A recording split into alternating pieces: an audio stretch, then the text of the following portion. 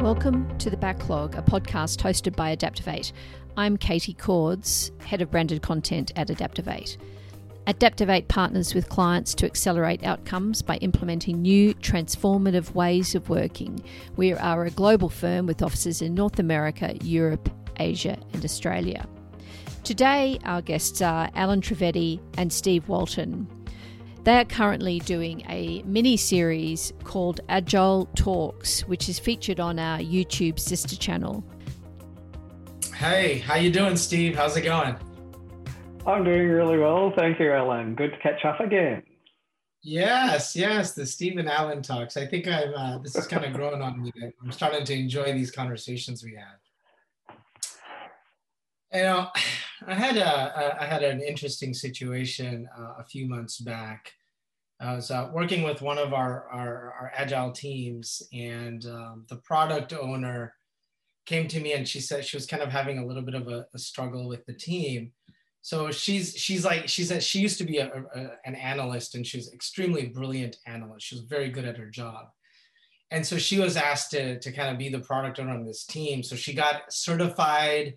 She told me I got my product owner certification, and you know, I've got all the knowledge and I get the ceremonies and my role and everything. But you know, I'm having a really hard time really leading this team. I've never really led a team before. I haven't really been in a leadership position. I feel like I'm really good at my job, but like now I have to lead a team. And while I've got the certification, education, and I also have support from my management, which is really wonderful. What I'm really struggling with is how do I become a better leader? Because I think that's what I need to be successful. So I guess when as I thought about it, her and I had a really great conversation on it. Would love to get your thoughts on like what has your experience been in product owners coming into this role, and what do they need to be successful as a leader? That's a really good question. I think it gets back to a topic we often talk about is, you know, what's the role of certification? And, you know, certification and accreditation, it says you passed an exam. It means that you actually have heard a lot of very useful stuff. And you're obviously more skilled than you would have been beforehand, hopefully. But, you know, people come into roles from many different places. There's a broad variety of skills and experience people bring to everything. And product owners in particular is one of those roles that people get to through many ways. You often get subject matter experts that have come in. You get people that have maybe been salespeople, stakeholder engagement people throughout a business, you know, technical leads or, you know, business leads. And sometimes people managers as well. So, you know, there's a really broad skill set. The big difference is, I think, in Agile is, you know, shared leadership. It has two elements. One is, you know, everyone is expected to lead now.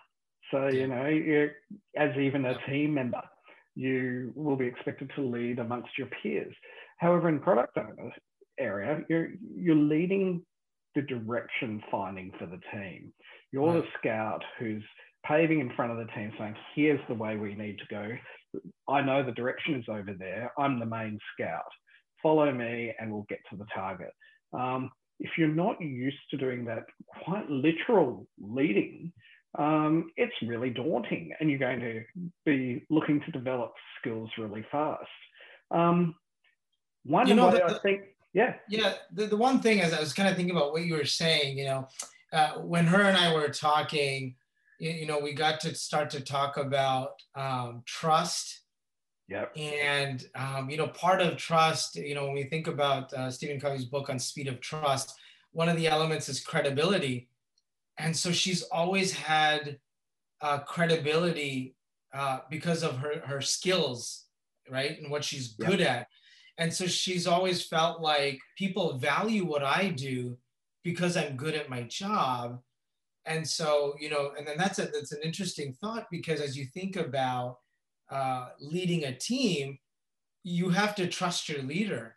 And so as a leader, if your trust is predicated on your ability to do the work, how do you inspire and empower others to be their best, right? And still build trust. So that was an interesting discussion her and I had, a very big aha moment. I think that builds into the concept of when you're talking about leadership, there's trust and there's authority as well. Similar concept of various types of authority. There's expertise authority. I have authority on saying it needs to be done this way because people see I have experience in it. I have authority to say, here are the 5 things we need to do because the organisation has designated. I have positional authority. There's other sorts of authority in there as well. I think what people can do when they find themselves in these roles is they can dig in and find that source of authority that put them in those roles in the first place.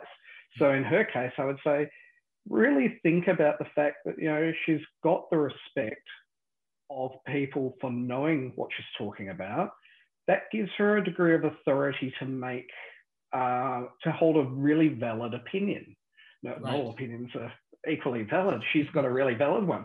And then it's how do I turn that valid opinion and that authority on the subject matter into leadership? And that's about how do I get the trust? And for me, it's about working with your other leaders who are the team members, really opening up that two-way conversation and being really open and recognizing their knowledge and their input as well.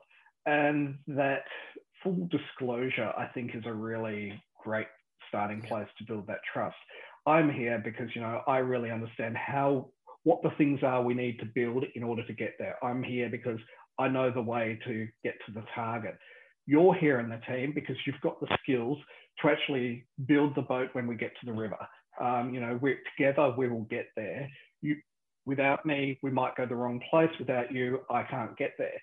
And the value is different, right, Steve? As we kind of think about it, like I might think about trust as like my credibility or my expertise. So that's how I define trust. So when I show up, that's what shows up first when I go to a meeting, right? Absolutely. If the other team members are just the same, that they feel they have a certain set of values which they live by, and they feel valued and they are valued by others for those reasons.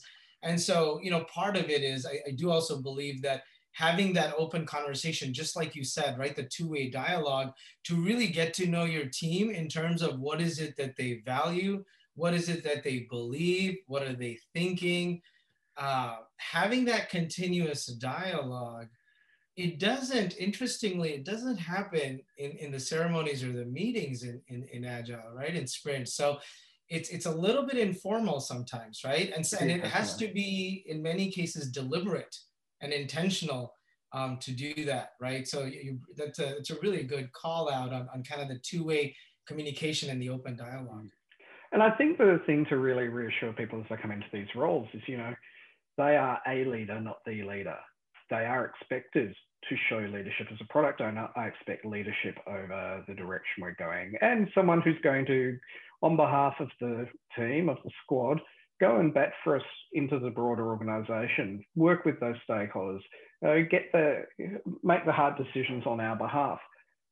And everyone else is also a leader doing the things that they're there for as well. And I think that by acknowledging the rest of the team as a leadership, you're the first big step towards them recognizing you in your role as leader as a product owner.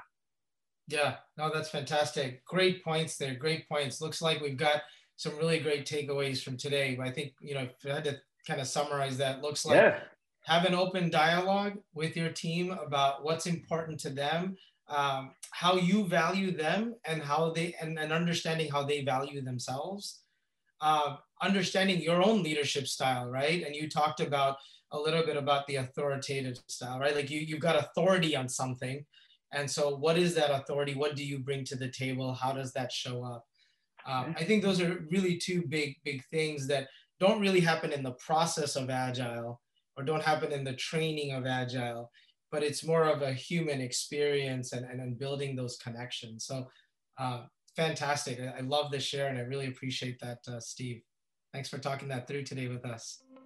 Thank you, Alan. All right.